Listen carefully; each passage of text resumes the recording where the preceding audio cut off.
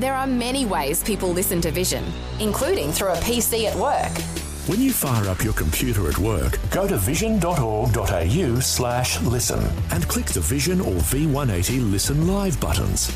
You can also catch the latest Vision National News Bulletin and enjoy a growing range of on-demand podcasts from the same page, all while you work.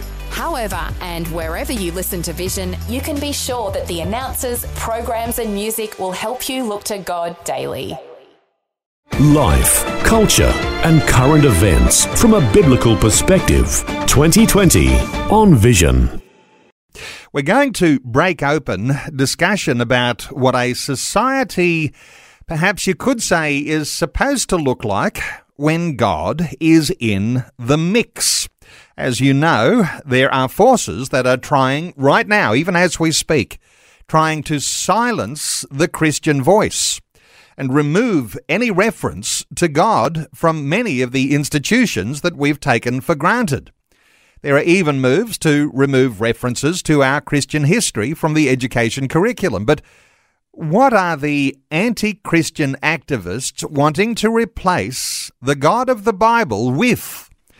As Christians, we might argue that a godly society brings human flourishing, but a godless society is destined to be ruled by tyrants.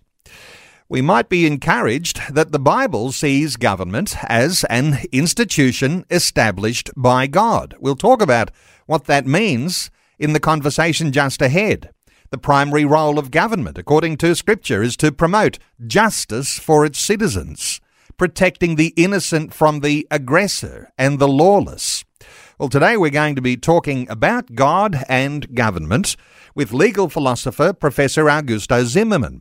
He's head of law at Sheridan College in Perth. He's also adjunct law professor at the University of Notre Dame, Australia, Sydney campus, and president of the Western Australian Legal Theory Association. Augusto Zimmermann, a special welcome back to 2020. Thanks, Neil. It's a pleasure to talk with you again. Augusto, why do you think that Christian views of society and Christian views of government actually work and other forms don't? I wonder if we might start with a sort of a general a perception from you here, because some people will be thinking, well, what good is it that if you acknowledge God in government? But let's talk about why a Christian view might be important. Well, because if you don't place God at the center of the system, then the law is a product of human creation or elaboration.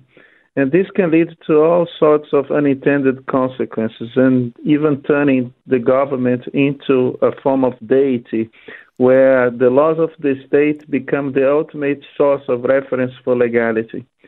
But the law of God is not the law of oppression, because God is a God of liberty.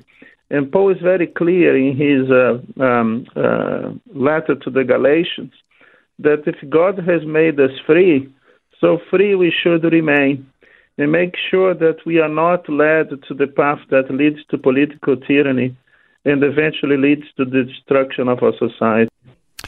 Interesting to say the alternative is to have a state where the state is a form of deity, and we might be able to point to the state like North Korea or what's developing in China as the alternative to what you've got when you have the Christian God, who is the deity, the one who is above all, and sometimes we like to use that terminology, the transcendent God. But there are some examples that you can point to today on the face of the earth where these sorts of things that you've just mentioned, we can see them happening, Augusto. Absolutely, and you gave the examples that are very clear to everyone, the example of North Korea. But this is also happening in a certain measure, even in Australia, where people believe that the state is the ultimate provider of all things, expecting all sorts of benefits to come from state. The problem is that when the state is so big and big enough to do all things that you desire to receive from government, apart from this removing your sense of individual responsibility, that leads also to excessive growth of governmental power. And Lord Acton, a Catholic English thinker of the 19th century, put it very clearly that the excessive power corrupts, excessive power corrupts absolutely. So we have to be bearing in mind that according to the biblical worldview, God has created a limited government and ultimately designed for the protection of the inalienable rights of the individual. In particular, refer to the rights to life, liberty, and property. They are not created by the state, so the state cannot take away these rights. The state does not give, the state does not take away. And so we can bless the name of the Lord and not the name of the state. We might talk, Augusto, and I'm interested in your perception here, because it seems to be that there are some who are just letting it happen. You can observe this from the sidelines and say, well, I can see where God is being removed out of Australian society, where, those who want to be opponents of the Christian church and take God out of the curriculum, even taking Australia's Christian history out of our education curriculum. And some will be thinking, is it worth fighting for? Because we're not talking about a fairy tale kingdom of God here. This is the real McCoy, isn't it? The idea of, is it worth fighting for a Christian view of governance? What are your thoughts? Well, all it takes for tyranny to prevail is for those who are good to decide to be allowing this to go ahead without resistance. And God has taught us that there is room for resistance against tyranny. You have, for instance, the example of the midwives in Egypt who refused to obey Pharaoh's order to kill the Hebrew babies. And the Bible is very clear that they fear God rather than the king of Egypt. And you have other examples of, for instance, of the three Hebrews who did not obey the Babylonian king Nebuchadnezzar, when he ordered everyone to bow down to and worship him in his golden image. We have the example also of the apostles' attitude towards the Sanhedrin. That is a Jewish council of priests in those days. And Peter was summoned by this council and required to stop preaching the gospel and announcing the message of freedom. And then Peter boldly stated that we must obey God rather than human tyrants.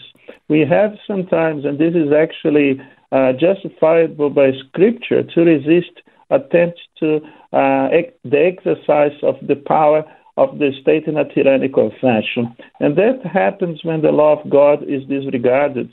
And then human rulers decided to use their powers for the purpose of exercising political tyranny.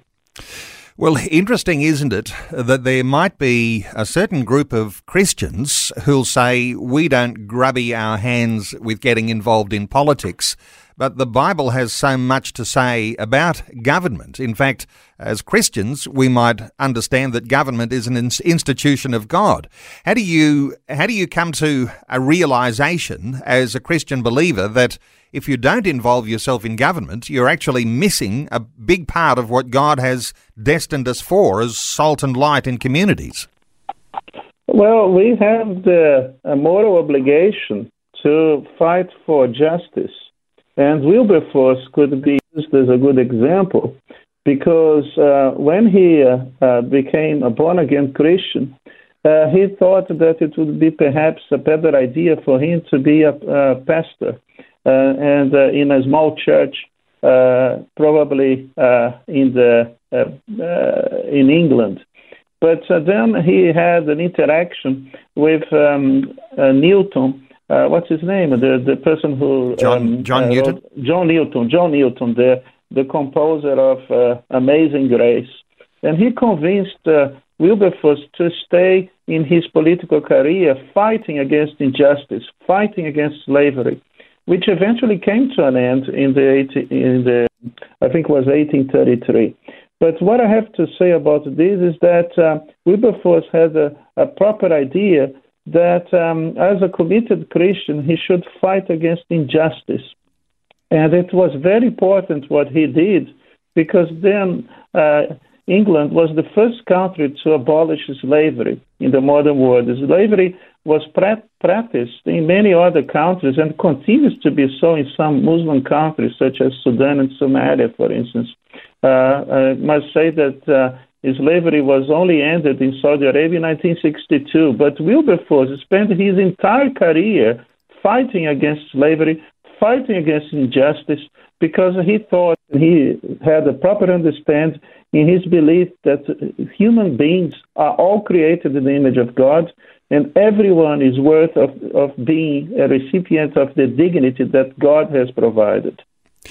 But Augusto, we're called, aren't we, from the scriptures to submit to the government, to submit to the authorities, and we see this as one of those callings on the Christian to be a good citizen submitted to the government. But is this conditional? Because when we talk about good government and bad government, because when you talk about bad laws and you say those need to be resisted, how do we see Christians in the mix here, submitting to the government but also resisting bad laws? Well, it's a very clear mandate of the Lord that we have to strive, at least, for the protection of these fundamental rights and freedoms that were created ultimately by a benevolent God. We were created by a benevolent God. And so God has provided us with certain inalienable rights, the rights to life, liberty, and property. And this understanding of these inalienable rights is what led to the development of the rule of law in the West. And the first instance of protection of these fundamental rights against, I would say, tyrannical exercise of power happened in the 4th century when Bishop Ambrose of Milan actually forced a Roman emperor, the name of this emperor was Theodosius, to repent of his massacre of 7,000 innocent people. The emperor refused to repent. And then what Bishop Ambrose did was quite extraordinary, remarkable, because he expelled him from the church and excommunicated the Roman emperor. As a result, the emperor was actually forced to repent in front of the bishop's cathedral. This is something that provides, in my opinion, a demonstration that Christianity has exercised a unique influence in the idea that no one is above the law. And as a result of this, Lord Bracton in the 13th century, and we have to bear in mind that Sir Henry de Bracton wrote the first treatise on the common law ever written. He said very clearly that the king is under God and the law because the law makes him king. And what he meant by that is that the law of God is perfect, reviving the human soul, and we have to stand them fast to the liberty that God has given to us. Augustine also makes the point quite clearly that an unjust law is actually not a law at all, but a contradiction in terms. Augusto, let's talk a negative scenario here, that what society looks like, and let's bring Australia into the mix here, because, as we mentioned in the introduction, so many things being taken away from Australian society that we would see as godly influence of the past.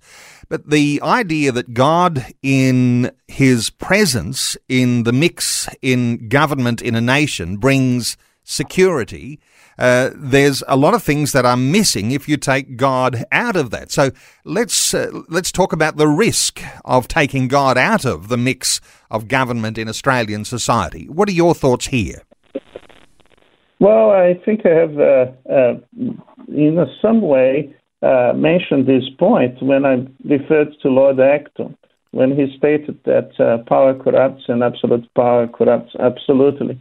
So this is a perspective that inspires the formation of a constitutional order based on checks and balances. And what's happening in this country is that this order is being disrupted in the name of a so-called safety against a potential threat, the threat in this case of a virus.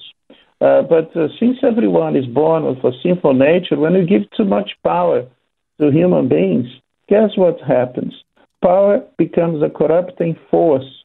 And when it's placed in human hands, we see even the Bible and history itself telling us that it can be potentially very harmful to society. Even David, a man after God's own heart, had to actually be restrained by the prophet Nathan when he abused of his power. So the idea of separation of powers is completely biblical. And the drafters of the United States Constitution, the American Founding Fathers, were very clear that this was a necessary thing to be established. What's happening in this country is that the rulers are taking advantage of our naivety and increase their powers in a way that's potentially extremely dangerous for the maintenance, the protection of our fundamental rights and freedoms. Helping you make sense of life, culture and current events from a biblical perspective. 2020 on Vision. We're talking God and government, and you're welcome to join in our conversation today. 1-800-316-316. You might have a question, you might have a comment, you might have a critique. Our special guest, legal philosopher, Professor Augusto Zimmermann, and we're talking today really about what a society looks like when God is in the mix, and what a society looks like if you take God out of the mix. Because in the introduction, you might have heard a little earlier saying that there are so many dimensions in which God is being taken out of the dimensions of Australian society. What might the upshot of that be? What are we headed for? And in a nutshell, we may be headed for tyranny governing us and not God governing us. Augusto Zimmermann is our guest. He's Professor Augusto Zimmermann, Head of Law at Sheridan College, also Adjunct Professor at the University of Notre Dame, Australia, and President of Western Australian Legal Theory Association. Augusto, there's even examples developing here in Australia where a loyalty to God is coming into a conflict to a loyalty to human rulers, and particularly in some circumstances in Victoria. But if we're talking about the Christian and political involvement here, where do our loyalties lie? Well, look, that's the main problem that I have seen, especially taking place now in Australia, is that some Christians are very inclined to quote that particular passage in Romans 13 to justify compliance with unjust law. The Apostle Paul is very clear when he states that Christians must submit to governing authorities, and I think he says that there is no authority except that the Lord has established. But authorities they exist to establish God's law, and consequently, if they decide to infringe or abhor the mandates that have been given by a higher authority, by rebelling against God, what happens is that these rulers will be doing the opposite of what has been required of them. And the Bible says that the rulers who should hold no terror for those who do right, but should punish those who do wrong. But let's say that the government decides to do the opposite and to punish those who do right and reward those who do wrong. Well, Paul is not talking about this government, this kind of government that terrorizes those who do good and right. It's about a proper government that acts according to the limits established by the rule of law. So, according to this approach, what we can say here is that there is room for disobedience when the government acts in a tyrannical fashion. We see an example even of the Christian scholar Origen, who became a martyr in the third century, even saying that when the law of man contradicts the laws of God, especially when it is about the protection of the innocent, we have the right, a lawful right, to resist it. And when governmental power increases, we have the problem that liberty decreases. And liberty is something that has been given by us, not by human authority, but by God. and in accordance with God's natural order. We have to submit the power of the state, but we need to understand that God has placed such an authority under the rule of law for the protection of our God-given inalienable rights to life, liberty, and property. Augusto, just quickly some context here, because our conversation today, some people will say, it's just about government, the state, but there are some other institutions under God which we would have to say are important, and I wonder whether we can get some context here, because oftentimes we'll talk about the church and we'll talk about the family as institutions also set up by God, and of course how the church and how the family then interacts with the state is going to be important, especially if the state is taking a lot of power and becoming authoritarian in its approach. How do you think about these other institutions, church and family? Well, I think it's a very important point that you make now, Neil, that unfortunately the state, when it increases in its approach and in its capacity to act perhaps even excessively, the outcome is that these so-called solicitude on the part of the state are going to cause decrease or suppression of, or deterioration even, of the moral character of individuals. And why is that so? Because people started to be too much relying and dependent on the actions of others. And as a result of that, we have sympathy and compassion weakening in the society. And you have people each day less requiring or requesting the assistance of the family and the household. So you have citizens become quite indifferent to his or her fellow citizens. They will, for instance, have the wife or the father not being so much committed to his or her household. So you have the situation here when government can actually make things much worse, because by handing these benefits, so-called welfare checks, then we're having a situation where there is an undermining of behavioral attitudes that could be perhaps leading or tending to lead to a better improvement of social relations. So there is a huge moral cost of excessive intervention of the government on family relations. Important because those three levels work together, don't they? Family, church and state. And if they don't work together, as you're saying, then you've got an upset of the balances that happen right down into the family unit. Important considerations. We're taking calls on 1-800-316-316. You might like to join in our conversation today. The way a society looks when God is in the mix, and the alternative, the way a society looks when God is not in the mix. Let's take a call. Anton is in North Queensland. Hello, Anton. Welcome. Hi. Look, I've come in late, so I'm not sure if you actually covered this before, but history shows us that if humans don't have an absolute to aspire to, everything just becomes relative to whatever the situation is at that particular time. A really classic example at the moment is in Queensland, where looking at late-term abortions and assisted dying, these were the same sort of policies that were used by the Nazis under the term eugenics. And less than 100 years after that war, the end of that war, suddenly, all of a sudden, instead of fighting it like we did during the war, we're now sort of espousing it, which seems absolutely ludicrous. So Anton, it's a case of, yep. You're making an absolutely amazing point, and absolutely being the word in question here, this idea of absolute understanding of things that don't change. Your thoughts, Augusto, for Anton?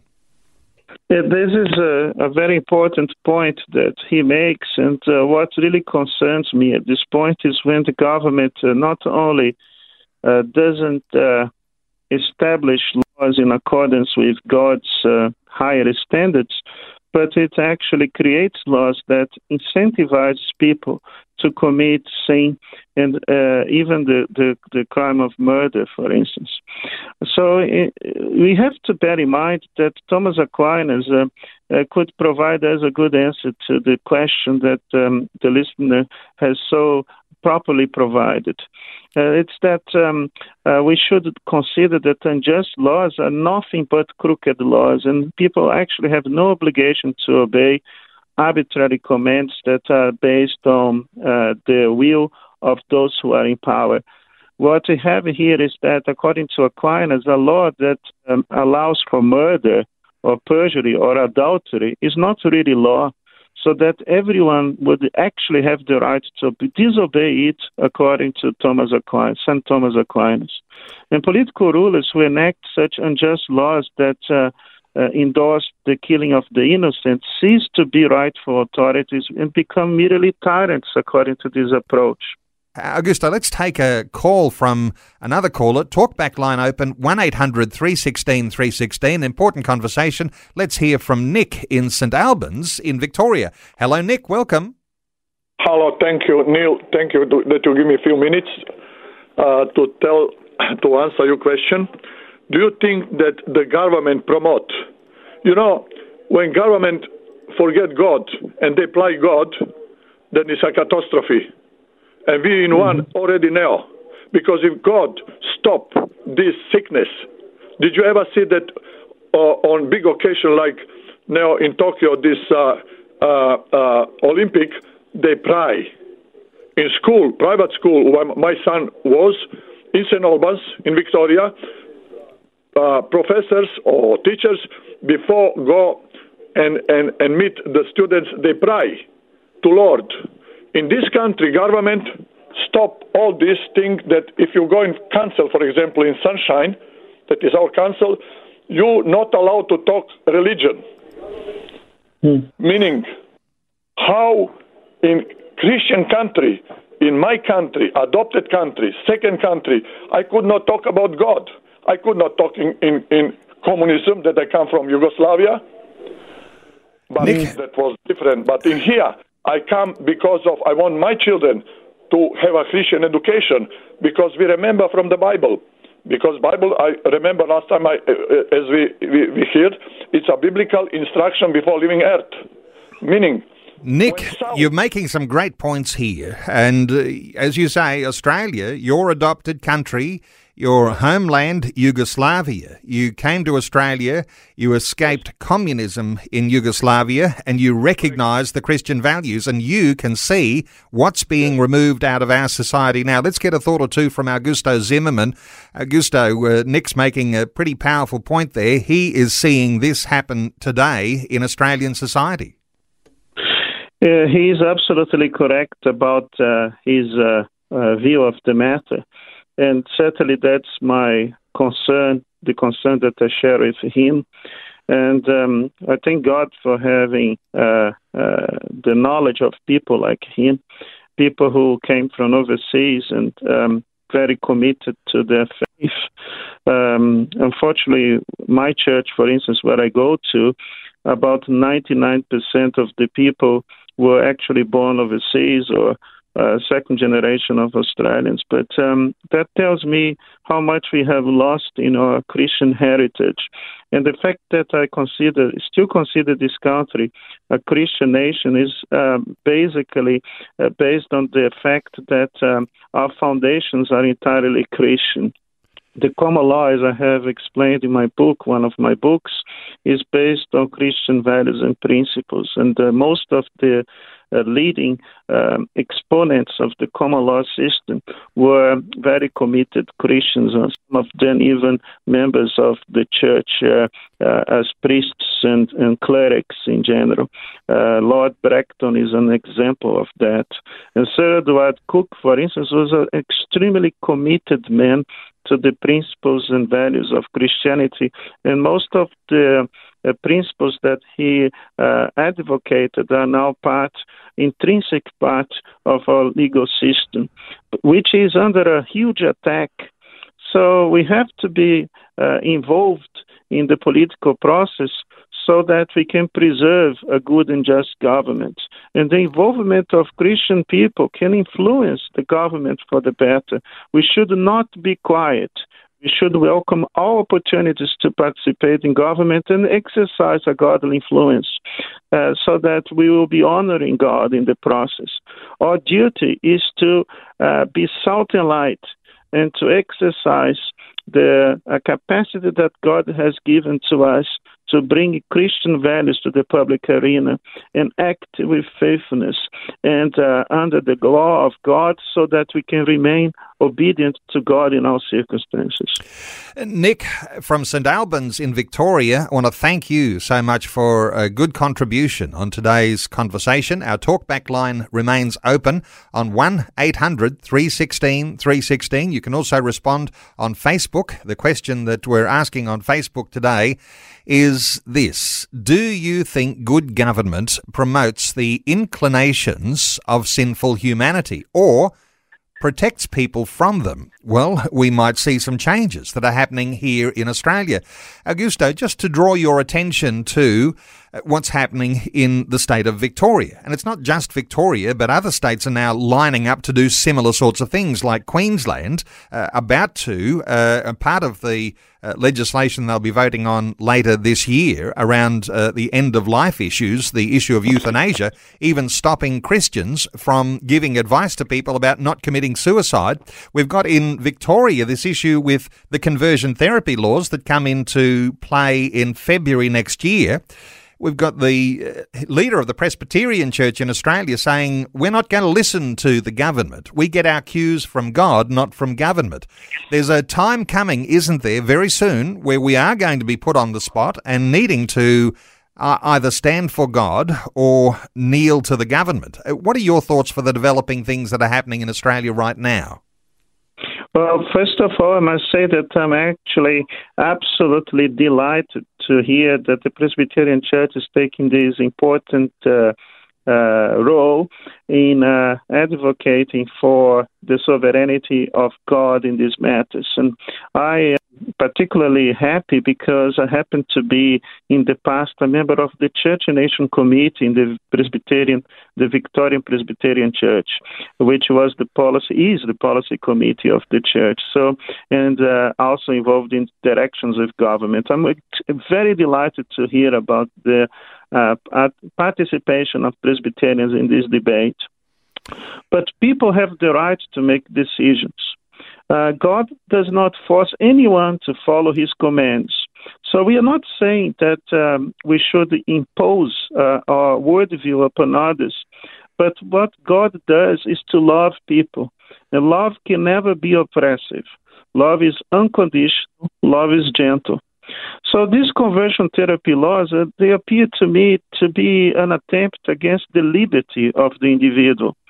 It is a one-way road where people can wish to transition to a particular sexual practice, which is obviously not endorsed by biblical instructions, but they remain being free to do so. The point is that those who wish to take a different path or a different road, they are not given the same freedom that they deserve. They are not allowed to do so, and neither those who try to assist them in the exercise of this individual freedom to make such a decision. So this is an attempt to undermine the right of the individual to be a free individual, autonomous person to make his decision without the arbitrary interference of the state. When the government and the power of the government increases, guess what? Individual liberty must decrease as a result because of excessive governmental power, because it inevitably diminishes the power of personal choice and opportunity. It should be, according to biblical mandate, a primary principle of government that the power of the state must be limited, and limited enough so that it does not take too much of our rights and freedoms. If we're talking about limited power of the government, Augusto, is there some way that we can glean some biblical wisdom here into what areas the government ought to be responsible for and what areas the government ought to take hands off? and allow the people, the families, the churches to actually have that capacity to be involved, as we were talking earlier, in the context of what it is for a godly society to flourish. Is there a way that we can say from a biblical foundation, what would the limitation on the government be? Well, above all, I can tell you that there are certain aspects of human life that are naturally ordained by God, and that the state cannot legitimately have any control over these capacities of the individual. There is a hierarchy here established by God, saying that the first loyalty of the individual is towards God, and the government comes second. And these are matters related to the application of biblical principles so that we can apply them in order to conduct or lead society to a better outcome. So that every human conduct must be seen in accordance with the perspective of the Bible. And these ultimately lead to the enjoyment of inalienable, I would say even invaluable rights and freedoms that are protected by legally enforced authorities. The government has rules to be obeyed, and we have to obey the rules, but within the boundaries of a natural order, so that the authority that has been established by God to the state is able to protect the rights that I have referred to. But when the state abuses of its authority and claims to have the ultimate power, that's when we remove the God from the equation, then the rulers become the final arbitrators of human life, and they must then act in a way that is not based on the boundaries and principles that have been established by God under this hierarchy of powers and involvement of people according to this influence of government. Augusto, perhaps a personal insight from you here, because a lot of listeners, I suspect, will say, we have a Christian Prime Minister, isn't that enough? But somehow or other, something doesn't appear to be going in a direction where we would say that those Christian foundations are being strengthened and established. In fact, most people, perhaps if they're making an assessment, might be saying that all around Australia right now, the Christian foundations are crumbling. And as our guest, our caller, said just recently, just a few minutes back, a catastrophe when God is rejected. The idea of a Christian Prime Minister, that's good, but he is just one of many who are in a political governance role. What are your thoughts for the fact that we have a Christian Prime Minister, but things don't seem to be going in a strengthening way, but actually weakening? Well, this is a very valid point, and it's not good enough for a person to claim to be a Christian. But he has to know and be competent enough to exercise his power and authority according to the principles established in Scripture.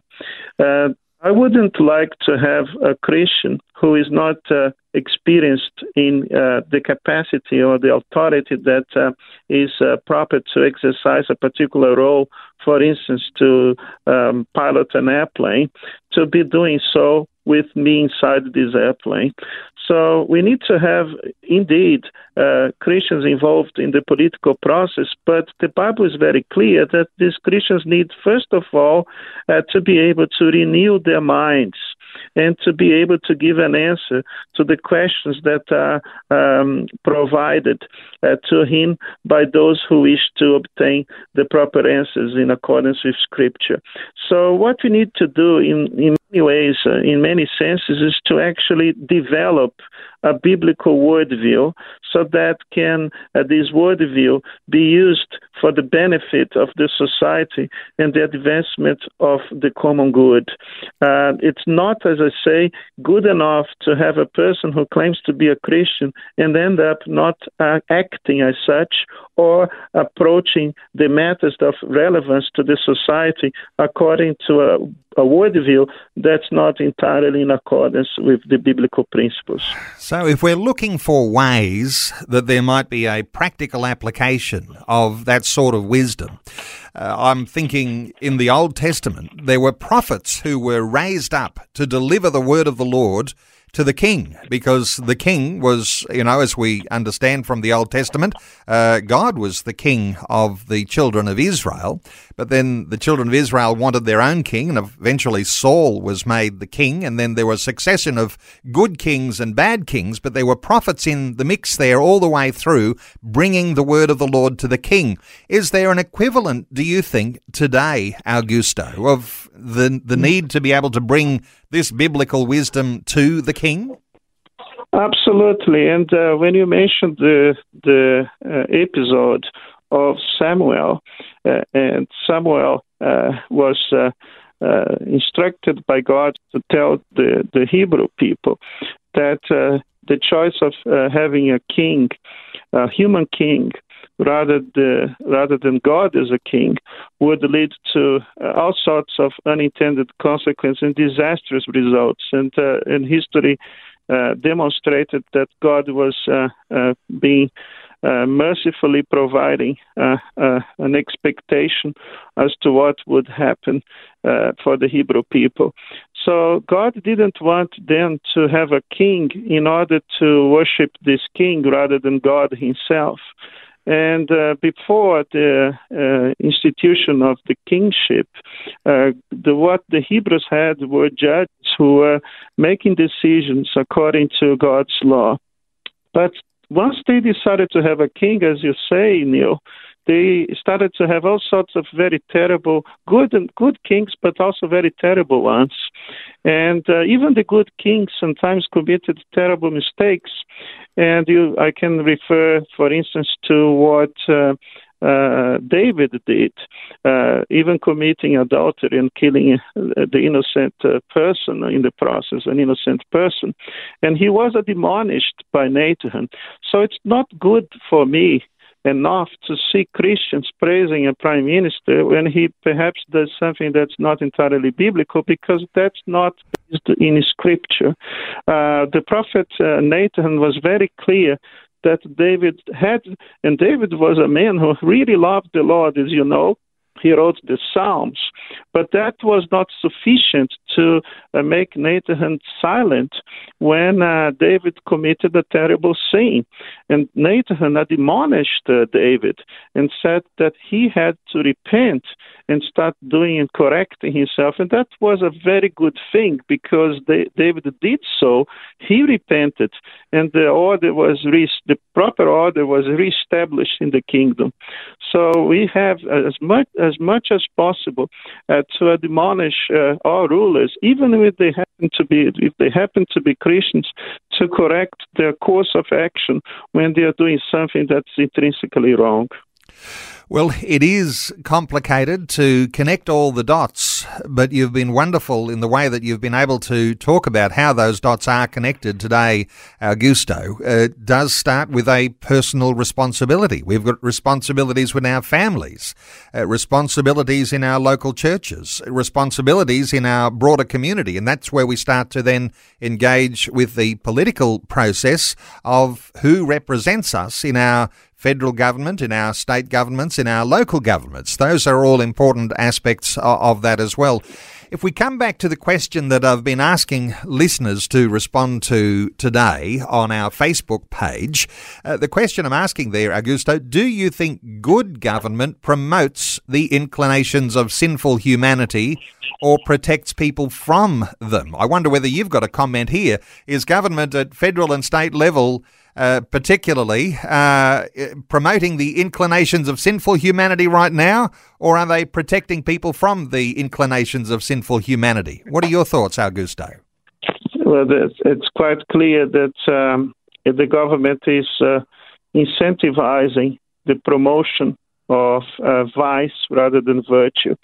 And this is something that grieves my heart, but certainly grieves the heart of the Lord, because we have eternal and fixed standards of justice that were established by God. And God insists that the innocent must be always protected against evil or from evil. We should have laws that punish people who commit murder, adultery, and child molestation, drug trafficking, and so forth. Unfortunately, what's happening in this country is that some passages, even very important directions in the commands of the Lord found in the Ten Commandments are being violated. We have, for instance, no longer the punishment of people who commit adultery, for instance. Some people who do so can actually be rewarded as a result.